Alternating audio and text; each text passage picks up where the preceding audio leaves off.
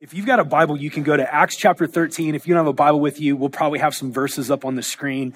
So several years ago, we preached through the book of Acts. And by several years ago, I mean like a long time ago, probably 6-7 years ago. And we preached through the book of Acts. And I think at that point I was like 28 years old. And the book of Acts just beat the trash out of me. And here's what I mean. The book of Acts is just notoriously hard to preach through. And the reason it's hard to preach through is because you start getting into like chapter 14, and it's just so full of repetition. If you've ever read the whole book of Acts, what you find is like you start to get to like the second half of the book, and it seems like the same sermon happens again. And the same stories happen again, and the same kind of things happen in different towns as happened in other towns. And I was like 28, 29 years old preaching through the book of Acts, and I just did not know what to do with that amount of repetition. And it was just epic pastor fail, because I told everybody we were going to preach through the book of Acts. I think I got to chapter 14 and just like apologized to everybody and quit on the book of Acts. And so I'm so excited to get to pick back up the book of Acts. We started it last year, and we're going to finish it in the next couple of months. And one of the reasons I'm excited is because I feel like I have a different perspective on repetition than what I had in my mid-20s. Right? I feel like there's actually something really profound that God's showing us in the book of Acts with the kind of repetition that he uses. And here's what I mean by that. Like a couple of examples to just show you why this is beautiful. If you think about what makes a really healthy, thriving marriage, and there are no perfect marriages, but thankfully there's some marriages that are healthy and growing in health.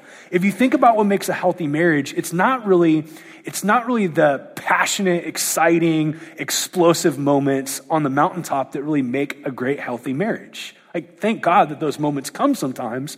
But if you think about what makes a really glorious marriage, it's like, it's the little slow repetitions of things like learning to apologize and repent and say you're sorry, right? Learning to listen, learning to sit face to face.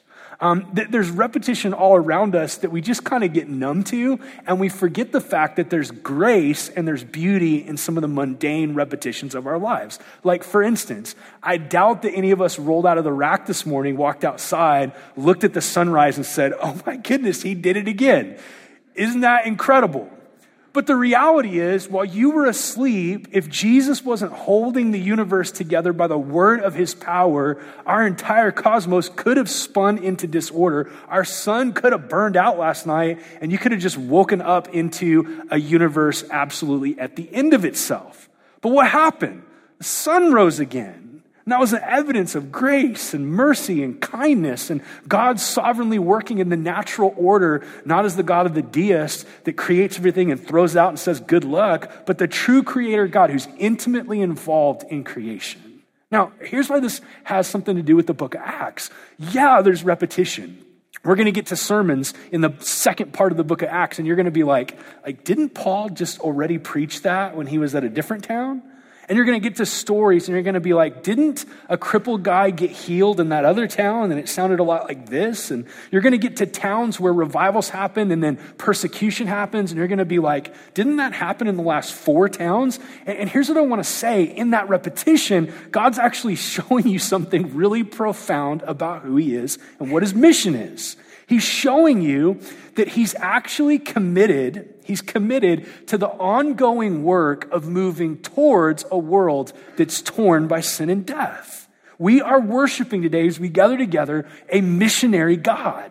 And the repetitions we're going to be looking at in the book of Acts are not meaningless repetitions. The repetitions are trying to drive at what is the very heart of Jesus for the world. And what should be the heart of the church for the world, not as an institution marked and defined by buildings and social clubs and people escaping the world, but the church as the body of Christ committed to following Jesus in his missional movement to redeem and reconcile and restore people to the Father through the finished work of the Son. So with that in mind, yeah, there's going to be repetition, and praise be to God for this kind of repetition. Like, praise God that he didn't just save 1 or 2 people that didn't deserve it, but he's actually drawing multitudes from every nation and tribe and tongue that don't deserve it. That's repetition that should create some worship and some thankfulness in our souls. Amen? So with that in mind, today we get to kick back off our third part of the book of Acts. We're going to be in Acts 13 and 14 over the next couple of months. We're going to take some bigger chunks of this book. So if you want to read along, we got study guides. You can grab those, download them from our website, and you can sort of read this on your own because we're not going to cover every single detail. Today, we get to talk about the very first missionary journey.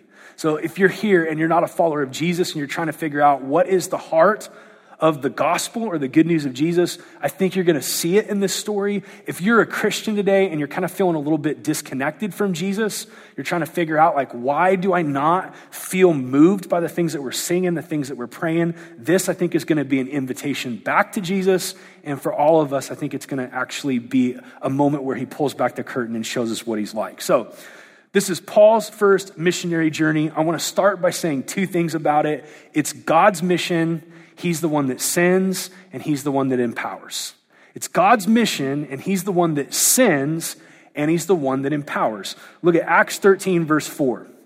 This is about Paul and a guy named Barnabas, who are leaders in the church in Antioch. They've been praying and fasting, and look what happens next. Verse 4. So being sent out by the Holy Spirit, they went down to Seleucia, and from there they sailed to Cyprus. First thing I want to know is that the mission of God to take the good news of Jesus to the entire globe, to make disciples that make disciples, to push back darkness, the mission of God is not something that you and I came up with. It's not a human institution. It's not the story of a group of religious guys that in a back smoky room tried to come up with some way to sort of oppress naive, sentimental, superstitious folks with a human institution to try to control them. The heart of Christianity is not that. The heart of Christianity is that God so loved the world that he sent his son Jesus. And Jesus actually died on the cross for our sins, rose from the dead, ascended into heaven, and then Jesus sends God the Holy Spirit to empower his church to then be sent by the Holy Spirit into the world. So let's just stop here for a second and let's think about all the dreams, all the possibilities in 2017, all the New Year's resolutions that many of us have already given up on. Right? I noticed that the Y was really busy this last week, and I'm just sort of waiting for about the next 2 weeks to go back because I know that many of you are going to be gone.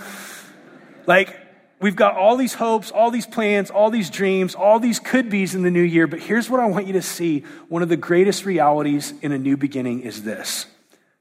God is doing something in our city. God is, the living God is. He's doing something in our state. He's doing something in the world. And you don't have to scratch your head to try to figure it out. You don't have to sort of read the Bible code and try to decipher what God's up to. Here's what God's doing. He's sending his church to go to be the hands and feet of Jesus and to tell people the good news of Jesus all over the world. So 2,000 years ago, God the Holy Spirit sends this guy named Paul, who used to be a terrorist that killed Christians, to go with a guy named Barnabas to be a team, to move out into the ancient world to preach the good news of Jesus. Now, as he sends them, he then empowers them. And this is the good news. He doesn't send them and say, good luck, come up with a great strategy, be really winsome, be good at talking to people, be super entrepreneurial, and then it'll work. That's not what he does. He actually sends them, and then he moves by his power to do something. Do we have that map? Can we throw that up here for a second? So let me tell you where he goes. They leave Antioch. Which is down here in Syria, and they move from there into the island of Cyprus. Now that was Barnabas' hometown. That's where he's from. And it's pretty smart whenever possible to actually go back to your hometown after you meet Jesus. And there's a lot of people that knew you before you met Jesus, and you get to go back and share with them why you're different and what's happened in your life. Well, that happened to Barnabas. And they moved from Cyprus, and then they went up to a place called Antioch in Pisidia. That's up north. Antioch in Pisidia. This is an area that is present-day Turkey, right? Present-day Turkey. We're helping plant churches in Turkey through our buddy Karim. Today, 1% of the population is Christian. There's a lot of violence. There's a lot of hostility towards the gospel. It was also like that 2,000 years ago, and the mission of God got traction. Right? This is Antioch in Pisidia. It's in a region known as Galatia. If you ever look through the New Testament, there's a letter to the Galatians. Well, those churches are about to get planted in this missionary journey. Then they move from Antioch in Pisidia and they go to a town called Iconium. From Iconium, they move on to Lystra or Lystra. Then they move on to Derbe. And then they wrap the thing up by traveling back through all the churches. We don't have to go through that. And then they move back from all the churches into Antioch where they started. Now, here's the big idea. Let me try to tell you just how big God moves in these towns. Here's what he does. He sends these guys to take the good news of Jesus. Here's what we see happen in these different communities. In Cyprus, there's this guy known as a proconsul. That's like a government official. And this proconsul hears the good news of Jesus, and this guy named Elymas, who's a magician, this is a crazy, weird story. This magician named Elymas, he tries to oppose the gospel, and God actually strikes this false prophet magician blind. This proconsul sees what God does, and he opens up his ears, and God opens his heart. And here's what happens in verse 12 of chapter 13. Then the proconsul believed, this high government official in Cyprus, he believed when he saw what had occurred, for he was astonished at the teachings of the Lord. So here we have a conversion of a really influential government leader. He meets Jesus and he's changed. Then in Antioch and Pisidia, here's what happens. Verse 48, when the Gentiles heard this, these are non-Jewish people, when the Gentiles heard this, they began rejoicing and glorifying the word of the Lord. And as many who were appointed to eternal life believed. So God is actually sovereignly saving people and opening eyes and opening hearts to Jesus. Verse 49, and the word of the Lord was spreading throughout the whole region. So think about this. This is so awesome. These are people that have never heard about Jesus. They've never met Christ. And all of a sudden, these missionaries show up. They start telling people about Christ. And God, the Holy Spirit, does something that we can't do. He draws hearts to love and trust in Jesus. Then they move from there to Iconium. In Iconium, things get crazy. Verse 1 of chapter 14. And it says, now in Iconium, they entered together into the Jewish synagogue, and they spoke in such a way that a great number of both Jews and Greeks believed. But the unbelieving Jews stirred up the Gentiles and poisoned their minds against the brothers. So they remained for a long time, speaking boldly for the Lord, who bore witness to the words of his grace, granting signs and wonders to be done by their hands. Jesus is saving people. He's healing people. Jews and Greeks are coming together and forming new Christian communities. Then it moves on to Lystra or Lystra. Now at Lystra, there was a man sitting who could not use his feet. He was crippled from birth and he had never walked. He listened to Paul speaking, and Paul, looking intently at him and seeing that he had faith to be made well, said in a loud voice, stand upright on your feet. And he sprung up and began walking. Jesus heals this guy. That opens the door for them to preach the gospel and tell them the good news of Jesus' death and resurrection. Then they move on to Derbe, and in Derbe, it says that they made many disciples. Now, before we go on, stop here for just a second, because I know probably some of us in the room are thinking, that's maybe interesting, maybe not. Thanks for trying to do the map, knowing how not tech savvy you are. I know that you probably put a lot of time into that. Appreciate that. But now what and so what? Because you're talking about the Apostle Paul, who's like the rock star of rock stars in the Christian faith. It's like Jesus and then the Apostle Paul. So what the heck is the application for my life that you just walked through that great missionary story? Because last time I checked, I'm not going to go plant a church in a different country. Most of us are not called to preach out loud to big groups of people. Many of us are just trying to figure out how to go to work, how to raise our families, how to date in a way that glorifies Jesus. So what the heck does this have to do with me? Well, let me point out a couple of things. Certainly, you and I are not the Apostle Paul, so we can get off the hook for that one. You don't have to write Romans part 2. Romans part 1 is sufficient. You're not Paul. And certainly not everybody's called to lead in the local church in the office of elder or deacon. Not everybody's going to preach the Bible. Not everybody's going to go plant a new church. But here's what you got to see about the mission of Jesus.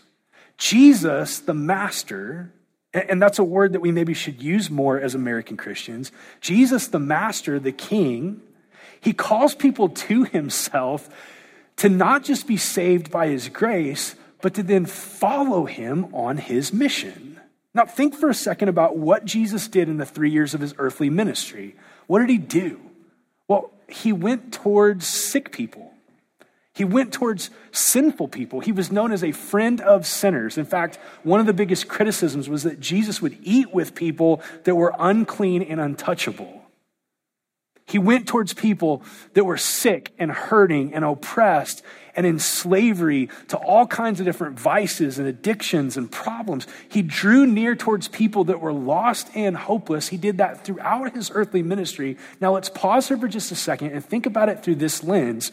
If you're a disciple of Jesus, where is Jesus going to walk you towards? Like if we really are walking with Jesus, which is what it is to be a Christian, because Jesus is different than Abraham Lincoln. Abraham Lincoln died and was buried, and he doesn't have a lot of effect on your life today other than historical lessons. But the claim of Christianity is that Jesus is alive. He was raised from the dead, and through the Holy Spirit, you're supposed to listen to him and walk with him. That's what it is to be a Christian. So if Jesus did that in his earthly ministry, and the calling of a Christian is to actually learn to walk with Jesus, what do you think it might be that Jesus is going to walk towards and invite you to follow him in? Look, it's going to be moving towards people that are far from God.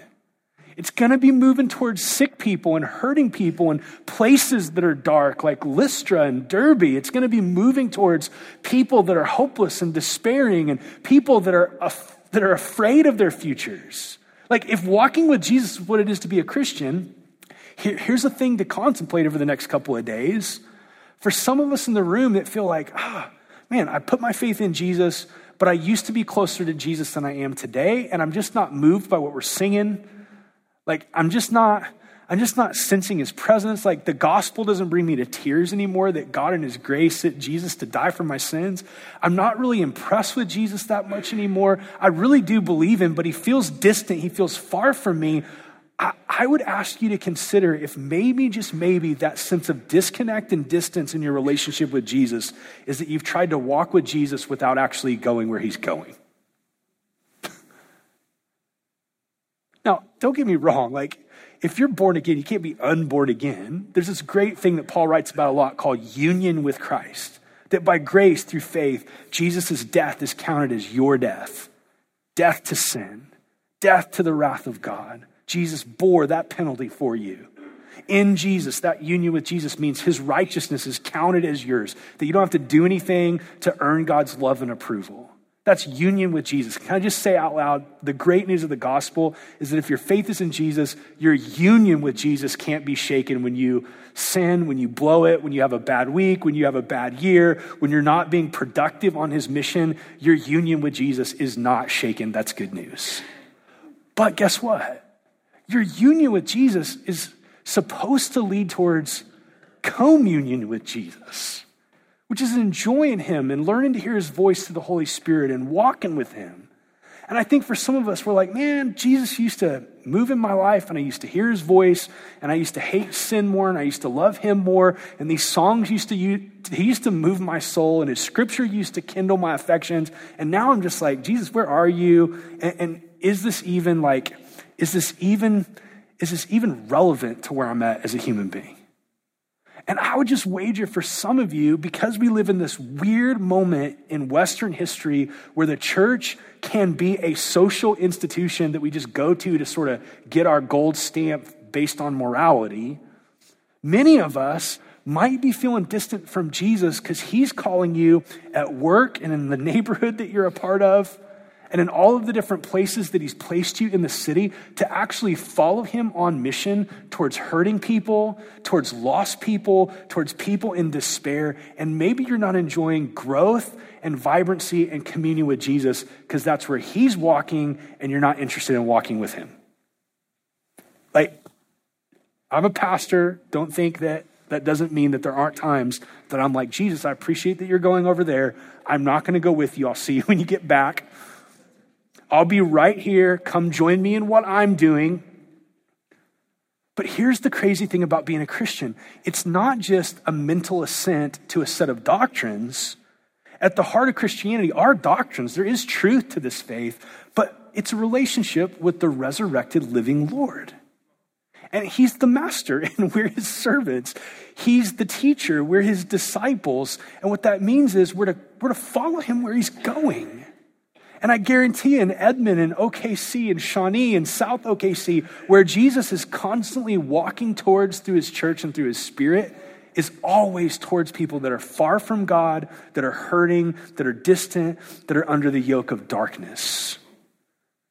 We are called to go with Jesus. Now, that doesn't mean that you have to be a pastor. Like, you can do that working at Chesapeake.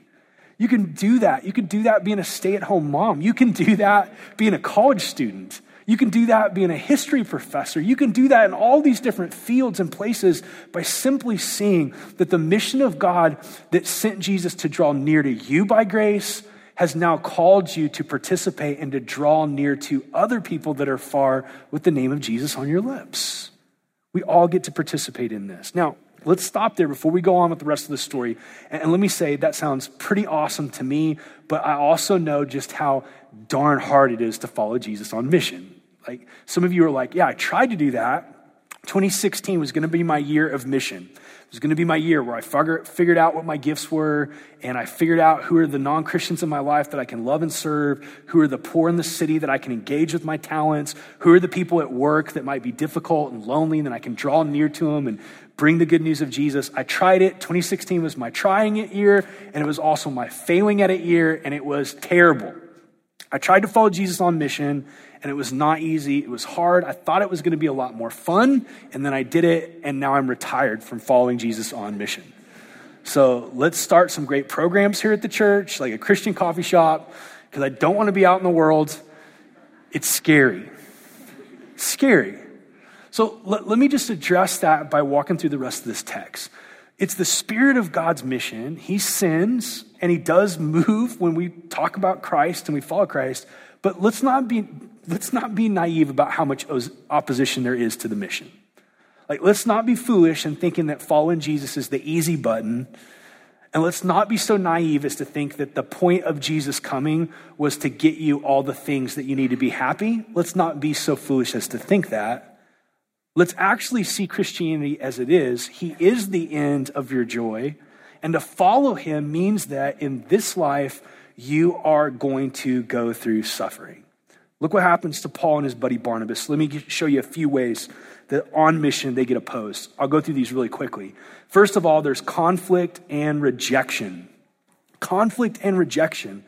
Chapter 13, verse 13 says, "Now Paul and his companions set sail from Paphos, and they came to Perga in Pamphylia, and John left them and returned to Jerusalem." This John is also known as John Mark. He was their traveling companion. Eventually, John Mark is going to write the Gospel of Mark. So this is like a big Christian guy. But here's what happens, and it doesn't look like a big deal here, but later on, Paul and Barnabas are like, they're like the best buddy cop movie ever on mission. They're like best bros, and they're on mission, and they're planting churches together. And because of this moment, they're going to break up and go their separate ways, and they're going to have a sharp disagreement. Why? Because Paul is hurt by, and he doesn't have confidence in the character of John Mark, because this is a rejection of the mission through Paul's grid. We don't know why John left. Maybe he was homesick. Maybe the journey was too hard. But nonetheless, here's what happens. He's like, yeah, all hands in, stack hands in the middle. Anybody else have this experience where it's like in community, let's all stack our hands in the middle. And then like 3 months later, you're just there with your own hand in the middle. All right, that happened to Paul. That happened to Paul. He got rejected. He experienced the pain of that. Following Jesus on mission sometimes means that like you start taking the gospel seriously and you start growing in repentance and God starts changing you. And maybe your spouse doesn't want to go down that road. This is really painful, man. It's really painful to be growing in your faith and in your following of Jesus on mission, and your spouse be like, that's stupid. That's not worth me putting my time into. It's rejection. Then they're opposed by people that are energized by evil. I'm not going to read you the whole story. You should totally read it later this afternoon. In Acts 13, starting in verse 8, there's Elymas the magician. And he's literally this guy that's energized by dark, evil forces. And he's opposing the mission. He wants to stop the gospel. Then They're opposed by people of influence and crowds. In 1350, the Jews incited devout women of high standing, and the leading men of the city stirred up persecution against Paul and Barnabas and drove them out of the district. So here's like important women and the leading men, and they're stirring up crowds to be against the gospel. Then they receive opposition in the form of like fan worship. They heal this crippled guy, and after they heal this crippled man, this priest of Zeus wants to offer sacrifices to Paul and Barnabas and worship them like they're Zeus and Hermes. And Paul is like, oh my gosh, we are just men with the same nature as yours. We're trying to tell you about the Savior. We're not the Savior. And he has to restrain them from offering sacrifices to them. This is just a picture of sometimes the opposition comes in the form of people that want to put you on a pedestal that you never should be on in the first place. Like, God starts changing your life. Anybody experience this? God starts changing your life a little bit. You start getting the gospel, and your family starts wanting you to be Jesus for them. They start wanting you to carry all the weight. They start acting like you're Zeus or you're Hermes. And you have to be like, hey, for me to follow Jesus means I've got to be a human being and admit the fact that I need the gospel as bad as you need the gospel. Then there's opposition that comes in the form of Paul getting stoned. And I got to read this one to you. Some of you are like, that doesn't sound bad, getting stoned. It's different than that. Some of you are like, that's not even opposition. That is legal in Colorado. This is like ancient stoning, not fun, getting rocks thrown at your head. Look at verse 19. Jews came from Antioch and Iconium, and having persuaded the crowds, they stoned Paul and they dragged him out of the city, supposing that he was dead. Okay, friends, listen.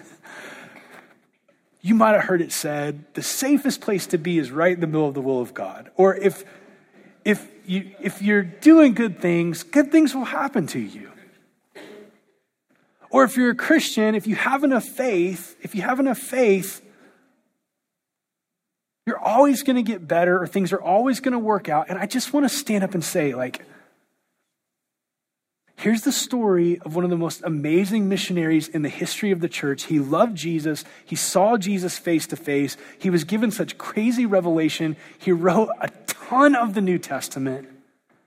And he's following Jesus in the will of God. And it's so hard. It's so hard.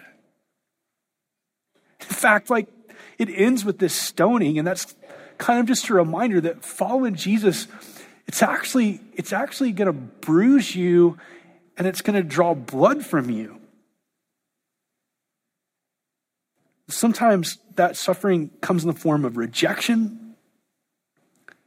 For some people in our church, it's like we're following Jesus, and now our teenage kids or our adult kids are mocking the faith and walking away, and it's ripping out my heart to see them do that. For some, it's in the form of marriage. Like, I'm following Jesus. Why is marriage still so hard? For some, it's with our bodies. It's like, I'm trying to follow Jesus on mission and my body's breaking down. I have chronic pain. For some, it's emotional. It's anxiety. It's depression. And I just want to stop here. And say there's this really big stream flowing through the American church that says, hey, if you have enough faith, it's always going to be easy. If you get Jesus and trust in Jesus, he'll get you all the things you need to be happy, like a healthy body and the perfect spouse and an ideal family and prosperity and the promotions that you want. And I just want to say, man, that just doesn't sink out. It doesn't sync up with the sacred scripture that we have. Sometimes things go awesome.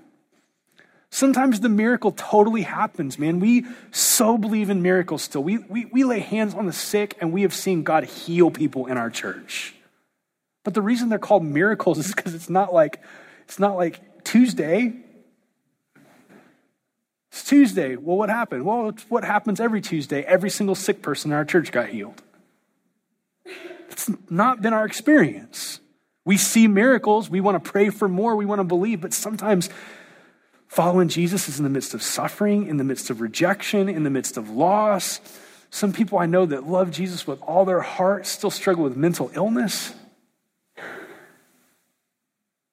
And I just want to say, man, Jesus isn't the means to all the things you need to have a deep life, a fulfilling life, a happy life. Scripture would say he actually is the end of all the longings and desires of your soul.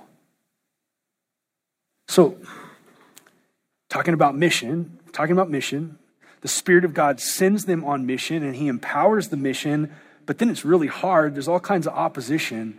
So what do they do to deal with that? What should we do in the midst of trying to follow Jesus when it's really hard? I'll end with 3 things. How do you hold fast as you're following Jesus on a road with suffering? 3 things, quickly. First of all, don't be surprised. Don't be surprised. I got one pastor friend that likes to talk about that moment in the movie Step Brothers where they get grounded from the TV. And they're like, what? How dare you? How dare you? I did not see that coming. Like, that's how Christians are in the West when suffering hits. We're like, what? No one told me this was going to happen. Well, here's what Scripture says, 1 Peter 4:12. This is the opposite of my experience personally. It says, beloved, do not be surprised at the fiery trial when it comes upon you to test you as though something strange were happening to you. I'm like, what? This is so strange. I'm in the will of God. I'm trying to read the Bible. I'm trying to pursue Jesus. I'm trying to fight against sin. Why the heck would this thing happen? Why would it be so difficult? Why would it be so painful? Why would it be so hard? Peter's like, hey, yeah, duh. You're living in a fallen, broken world. You still have the flesh. You're following the master who got crucified. Don't be surprised. Where do I get this from our story today? Well, look at chapter 14, verse 21. Look at the way they disciple Christians to hold fast. It says, when they preached the gospel to that city and had made many disciples, they returned to Lystra and to Iconium and to Antioch, strengthening the souls of the disciples, encouraging them to continue in the faith, and saying that through many tribulations we must enter the kingdom of God. Like, hey, not every suffering is God orchestrating it, but all suffering for the Christian is God allowing and using and redeeming so that you can enter the kingdom of God. Like, it's the way that God transforms you and he changes you and he works in your soul to create something beautiful and lasting. It's the way he makes us look more like Jesus. It's something that God is going to do throughout our lives that we shouldn't be shocked by, nor should we pursue it. Like, don't be that Christian. But when it comes, we shouldn't be surprised, and we should know that through many tribulations, we're to enter the kingdom of God. Now, you don't have to get depressed about that. Like, so you're thinking, well, why? If this is the truth, if we should not be surprised at suffering, like, let's just all start listening to really early Cure albums and wear all black, and we'll start smoking clove cigarettes and chanting, and we'll just be sad together. Just be super sad together. And the truth is, like, don't be surprised. Suffering is a part of following Jesus, but secondly, there is real joy in the Holy Spirit. Real joy. Look at 13, verse 52. I love this because these disciples are getting the trash beat out of them. Many of them are losing their jobs, losing their homes. They're in danger like crazy. Here's what it says, though, 13:52. And the disciples were filled with joy and with the Holy Spirit. Oh, this is different than just circumstantial happiness. And I don't know, people debate, is joy and happiness the same thing? And people do all kinds of different arguments about that. I don't know, but I do know this. I know that there is a way to feel better when everything's going easy in my life. Like, I know that if there's money in my bank account and I'm not sick and my kids are not sick and me and Nancy are getting along, like, there's a lot of stuff going well. It's hard to be sad under those circumstances. And like at a date night at Ludivine, like, that's just a moment where circumstantially things are going well. I'm going to eat some bone marrow. I'm going to be happy. But joy in the Holy Spirit is different. Joy in the Holy Spirit happens in our lives in a way that's not rooted and determined by all those things going well. It's determined by and it's rooted by something really crazy and amazing, the love of God in Christ.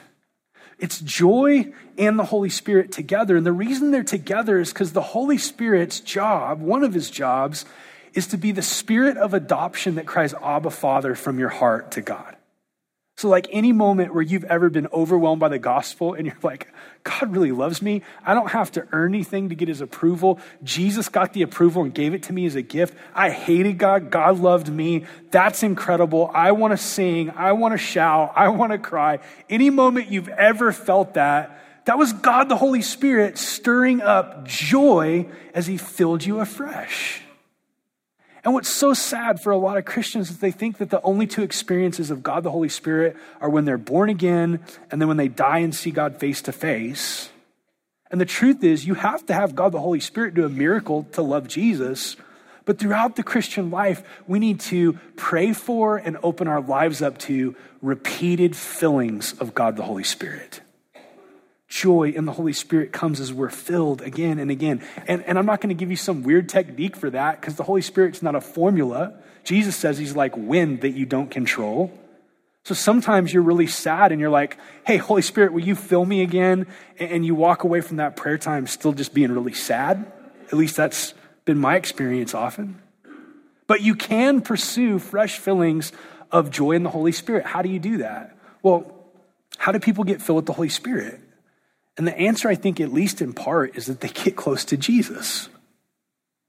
Mary was pregnant with Jesus. Her friend Elizabeth, her relative Elizabeth, was pregnant with John, Jesus' cousin. Mary shows up with Jesus in her womb, talks to Elizabeth, and Elizabeth is like, whoa, the baby in my womb leapt as you came and spoke to me. And then she points to the fact that the baby was full of the Holy Spirit in her womb. Why? Just because she got close to Jesus. How do you pursue continual fillings of joy in the Holy Spirit? Well, you think about the love of God in Christ. You sing it, you meditate on it, you read about it, you create space in your life to just sit in it and to enjoy it. I want to be like these disciples that in the midst of suffering, they hold fast. Because one, they don't buy into some weird American pop psychology, crummy theology that says that Jesus is the easy button. I want to not be surprised knowing that we're going to suffer until we see him face to face and then all suffering's done away with, but he's not going to waste any of the suffering. I want us to be the kind of people that on mission, we realize that there's joy in the Holy Spirit. And then I'll end with this finally. How do you hold fast in the midst of suffering as you're trying to follow Jesus? Finally, you need communion with other saints. Communion with other saints. And let me just show you what happens. This is all over this text, but I'll just pull out one place for time. 14 verse 19. When Jews came from Antioch and Iconium, and having persuaded the crowds, they stoned Paul and they dragged him out of the city, supposing that he was dead. For many of us, that's where the story would end because you don't have any gospel community in your life. Look at verse 20 for Paul. But when the disciples gathered about him, he rose up and he entered the city. And the next day he went on with Barnabas to Derbe. Do you see what happens there? Like people are chucking rocks at his head. He's out cold. And we don't know if this is like a miracle or if this is just they got around him and revived him and gave him water. But what we do know is that Paul is like bleeding and he's busted up on the ground and he should have quit by all human standards. And all of a sudden his brothers and his sisters, his spiritual family, they actually get around him and he's able to get back up and actually go back into the town that threw the rocks at him and keep following Jesus. And then what does he do? Well, then throughout the rest of the story, he doesn't just make disciples, he plants churches. The mission is not just to make Christians, it's to see Christians gather together and be the church. And he does that by laying hands on elders. And then they actually end the journey by going back to their own home church to be strengthened and celebrate what God just did. Here's the big idea. It's really difficult to follow Jesus on mission in the midst of suffering and opposition and be a me and Jesus Christian. It's really difficult. I feel like I got good biblical grounds to say it's impossible, except for the fact that if you're ever in a scenario where you didn't choose it and God isolates you so you have to depend on him alone, it's possible. But you choosing it, I just don't know that it's possible to endure and persevere in the midst of suffering and opposition as a follower of Jesus and say, well, I got this on my own, I'm good. You need community. You need communion with the saints. You need people to get around you. In fact, I would just ask you today, if the rocks flew at your head and you were on the ground bleeding, metaphorically, rocks get thrown at your head, you're on the ground bleeding, are there people that can actually get around you, circle around you, so that you can get back up and follow Jesus back into the place of opposition to keep following him? And by the way, not just people that's your handpicked weird little circle of friends in like 19 different states that don't really know you. I'm talking about people in the town that you live in that are part of your community that can get around you. If not, you don't have to despair. You just need to respond. This is why we do gospel communities here called community groups. And they're not the end all be all. They're not a silver bullet. They're not even all awesome. Some of them are not that great. I'll just be honest. Like there's the fine print. Some of them are bad. Some of them will be worse if you show up. But the beauty of the church is not that it's always really thriving and healthy and great and strong and sexy and fun. The beauty of the church is that we experience the strength of Jesus as we come together and remind each other of his promises and pray for each other and love and serve each other. The beauty of marriage is not that it's always like your honeymoon, right? If it's always your honeymoon, then what is a honeymoon? Honeymoon is a special moment. Then you have to go back and it's like, hey, where are all those outfits you wore to bed on the honeymoon? Because now it's like a lot of sweatpants in the Netflix wardrobe. A lot of sweatpants. And my wife's like, yeah, and on the honeymoon you were writing all kinds of bad poetry, but at least it was sincere. Where's all the bad poetry? It's like, oh, well, we have to learn to do life together when we're sick and when we're hurting and when we're not attractive. Welcome to the church. So, in closing this out, man, what a great story. That's a true story. It's God's mission. You get to be a part of it. He sends, he moves. There will be opposition. In the midst of the opposition, he has provided all that we need to be able to keep going forward by the grace of God in Jesus. Don't be surprised. Don't be surprised in 2017 if you're really following Jesus, if things get really hard. Don't be surprised. But let's pursue together by getting close to Jesus joy and fillings of the Holy Spirit, and let's take advantage of gospel community this year.